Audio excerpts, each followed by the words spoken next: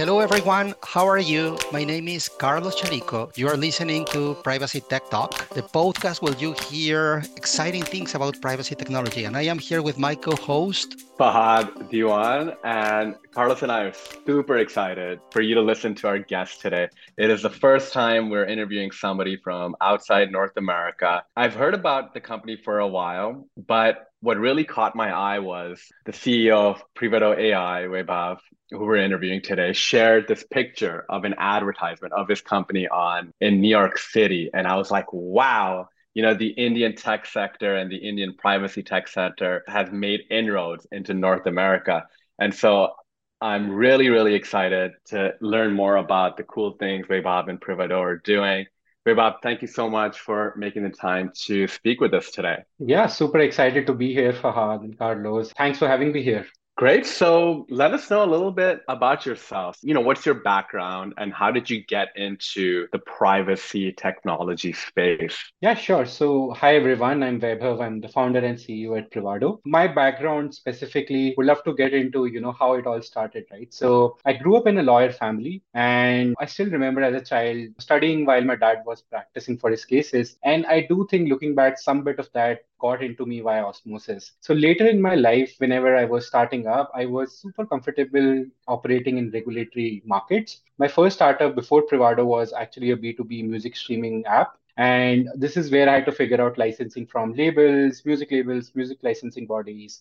And then what happened was that my first startup got acquired by this huge music streaming company in India. And I moved there. And what was happening was it's about 2018 and GDPR was a big thing. It was a big project going around. It was super painful. There was no real solution. And then I was working through it and seeing all the challenges. Interestingly, when I left that company to start again and I was still figuring out what to do, the Indian government introduced the Personal Data Protection Bill in Parliament, end of 2019, early 2020. And then, as you can do in life, I was able to connect the dots backward and I could connect the GDPR problem and then sort of read through the proposed privacy bill at that point of time overnight and figured, hey, I've been in product, I've built product. What the ask is going to be super painful for technology companies. And this is something, as I said, regulatory markets are something like I'm super comfortable with. So I was like, there is something here. Let me speak to my friends, figure out if, this is a pain point. And that's how really Privado started. I think interestingly, since I came from a product and tech background, my first thing I did was I got a CIPM certification. I was like, hey, I need to know about what this is about before I go and build a product. The second thing I did was I got a consulting gig at an e-commerce company. And Fahad, the interesting piece was I did this data mapping exercise at that e-commerce company. It was a 9-month project. 7 months we spent on engineering. And at the end of the day, when I created this huge Excel sheet, I went back to my CTO and showed him that. And he told me that, hey, whatever you have built, 80% of it we can get by just scanning the code. And I was like, wow, that's nobody's doing that. And that's something which came out of my personal pain point of interviewing hundreds of engineers and product managers. And that's how really Privado, the privacy code scanning tool was born. That's incredible. And, I don't understand why so many companies are so stuck on the spreadsheet. And I'm glad that people like you are realizing that, hey, wait a minute, there can be a different way, there can be a better way. And very interesting background. So you're a proven entrepreneur. Like this isn't your first run at it, right? So you built a company, sold a company, and now you're building this other company that has raised money and you're making significant inroads in North America. That's amazing. Yeah, we are actually a US registered company. We have raised over $17.5 million from institutional investors, including the top venture capitalists of SaaS, Insight Partners, Sequoia Capital, and the likes. So, yeah, it's an exciting time to be in the privacy world. And frankly, this is because it's a very tough problem to solve, and it's the problem of our day. Vaibhav, I have to ask something. You may not know that I was born and raised in Mexico. So when I saw the name of your company, it caught my attention because privado means private in Spanish. So Oh, why yeah. privado? Why in Spanish? I mean, I love it.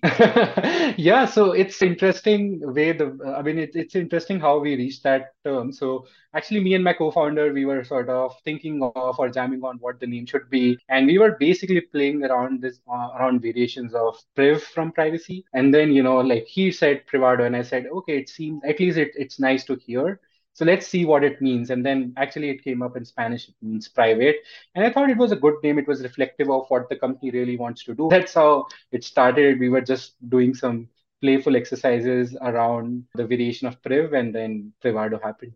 That's So that, great. And that's the beautiful thing about Spanish is that everything in Spanish just sounds better. Like you can even say, where is the bathroom? ¿Dónde está el baño? You think it's like music to my Oh ears. yeah. well, thank you. I What's didn't say probably that. I didn't say that. So that's great. yeah. I have another question, and this has become a popular in the podcast, and this is one of the most challenging questions. So think of me, and this is where the challenge comes, as your favorite nephew. I am 5 years old, and I am coming to say, Uncle, what do you do? What's your work? So explain to me as if I was a 5 year old, just trying to understand what you do for a living. What is it that you do? Yeah, sure. So let me answer it in two ways, right? So the company, what it does is essentially imagine any product or application, like any mobile app that you use. What Privado does is it's like an X-ray for that mobile app. And essentially what it does, it at the end of it, that X-ray report shows the doctor, which could be a privacy or a security team, give them visibility on all the data flows from collection to storage to leakages. So the X-ray report gives you, let's say, the privacy score, right? So that's what it does. And then the X-ray report also goes ahead and says these are the red areas or excessive data flows inside for your mobile app. And then eventually now what we also do is we think of it more like an X-ray machine, which is similar to a glucose monitoring, which is it does it continuously. So it does it the moment you do some change in your body. Like if you eat some food, the readings change. Similarly, if you change the mobile app, the readings on our X-ray changes. So yeah, that's kind of the analogy that I could use for that. Thank you. And I think that's a good one. Now, who are your customers? So our customers are essentially technology companies who are processing customer data. So these could be anyone who has developers building mobile apps or e-commerce companies or fintech companies, insurance companies. So pretty much anyone who has developers and are building in-house applications serving their end customers. That's what those are the typical customers of Privado. And in terms of markets, are you focused in any particular market? And I would like to divide the question in a couple of segments. On the one hand, sectors, the type of sectors that you typically work on, and on the other hand, geographies, if you're trying to get focused on any particular geography. So I think geography wise, it's very clear for us. US and Europe, these are our two primary markets. That's where we operate. That's where, in fact, even our current customers are split 50-50 between the two. And then from a industry focused, I think for us, what's important are two things. Does this company have developers building products and do they process customer data? So those are the two filters that we apply, which means some of the industries become more attractive than others. So anything which is e-commerce, insurance, health, education, all of them are good industry, but I would say it could go beyond that as well. Like if you are a B2B company, which is processing, let's say, which is like a help desk software, right? That's a perfect company for Privado to serve, right? So yeah, essentially the way we look at it is developers building products, having customer data. Those are the kind of companies we go after. And so, Vaibhav, given that much of your team sits in India, you're serving European and North American customers, do you encounter any challenges and how do you get around the challenges that you do encounter? Yeah, sure. So, I mean, like from a geography perspective, I think interestingly, since we are a remote company, by the way, even in India, we are all split across. So we do have people in North America already, like a bunch of people in North America, in Europe as well. So they like time zone is definitely a challenge that you will see. If you are an Indian founder selling to North America, you pretty much know all the time zone and now the daylight saving as well, right? So so that's there, but I think that's an easier one to manage, honestly. That's not the main challenge, but I would say if you look at challenges from overall like a market perspective, I would sort of take an example of where the current privacy tech market is in general, right? So essentially what I feel or what I've observed is that the challenge and the opportunity is the same, right? Essentially, like you can be in a position where you can go in and say that we will not look at what's happening inside our engineering products and systems and applications, and we are comfortable with the knowns and knowns for a while, right? So you can take that position for a while till it becomes a huge privacy debt leading to a fine or an investigation, right? And we've seen like some of this coming even in the leaked documents of Meta recently, which was about, hey, we don't know about what happens with data, and regulators expect us to make some commitments, but we don't really know. We can't say X data for Y purpose, but that's what regulators are asking us. So I think the bigger market challenge is that companies can choose to not look inside what's happening in engineering for a while.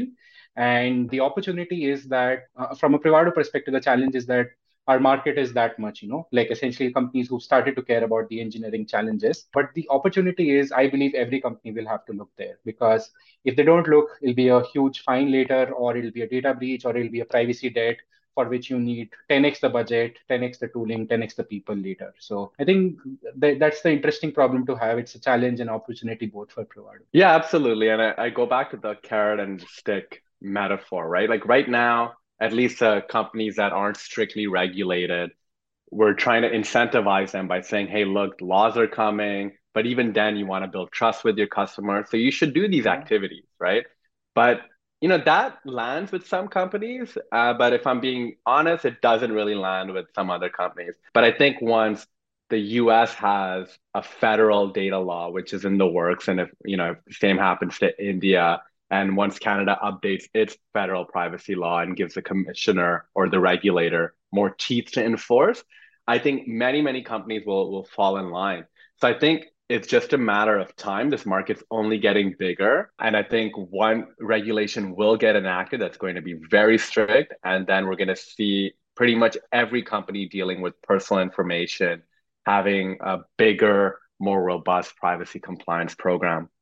So to shift gears a little bit, right? In the privacy tech space or just in the privacy compliance space, there's like this whole debate, right? Like, are you catering to the lawyers and the traditional privacy professionals and helping build technology that streamlines workflow processes?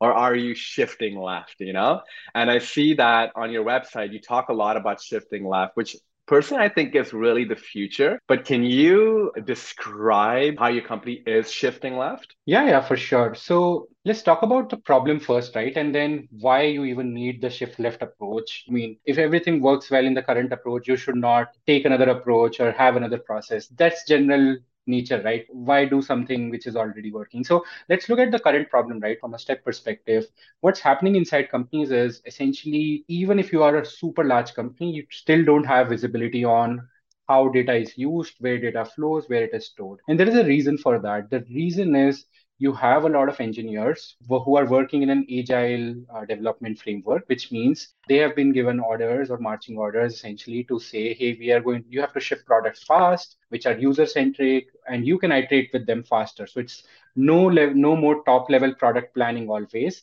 It's like a 2 week sprint of iteration and shipping a small feature, which means what ends up happening is while you have user-centric products which have pace, so every few weeks they're being released, they end up having some privacy harms either today or in the future. And this entire problem becomes super. I mean, like if you just keep on adding this every 2 weeks, you keep on pushing this code, ultimately you reach a place where then you need a large privacy budget to solve the problem, because now you have too many databases, too many third-party data sharing, too many collection points, too many leakages into logs, and you don't really know where to start. That's what companies figured in 2016 is their problem. The thing is, that's the problem of today as well. Even if they bought all the tools in the market and tried to solve it, they're not solving it at the source, which is the decision of data collection, data sharing, data storage happens in the code, and that code is changing every 2 weeks. Now, the shift left philosophy is basically geared towards solving this problem. It's basically saying that, hey, as a developer, as I'm shipping product, I have a testing tool to ensure there are no bugs in the product that I'm shipping, right? It's about having a privacy testing tool available to developers as they're building software so that they know the new feature they're shipping is not in compliance with GDPR or is leaking data to a third party, or worse, is sharing location data with an ad SDK, which could lead to investigation by regulators or like a privacy, like a privacy breach, or like a news that you don't want, right? So the shift left philosophy is exactly that. You solve the problem at the source, you solve the problem early so that later you don't have a privacy debt. You can do data minimization, you can enforce policies as part of your software development lifecycle. And at the end of the day, if you collect less data, if you know where all your data is early on, you get all the other benefits, which are sometimes not even privacy related.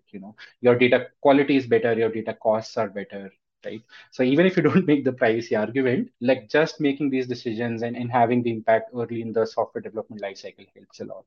Thank you. And that's great because in the end, what you are doing is promoting privacy by design or data protection by design, which is another concept that is being pushed by these regulations. And one of the challenges with privacy by design was, of course, operationalization. And I think that having tools like this is definitely useful for that. Now, you know that Fahad and I are Canadian, and I cannot avoid asking you, are you having Canada in the radar for business development in the future? Do you have Canadian clients?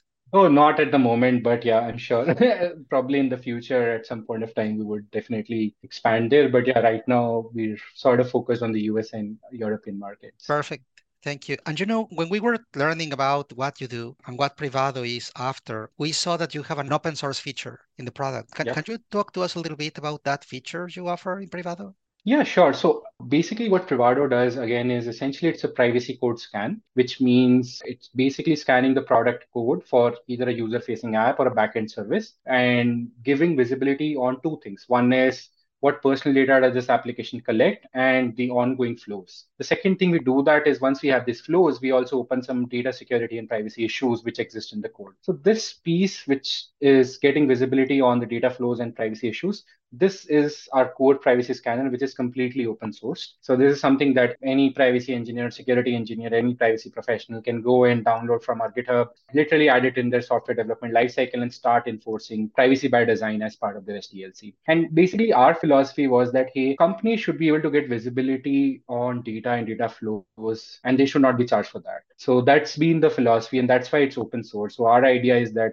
if you have a software development pipeline running, you have a security scanner, you have a scanner for secret detection, add a scanner for privacy as well. And Privado is an open source option for that. So that's why we open source the core product, core privacy code scanner as well.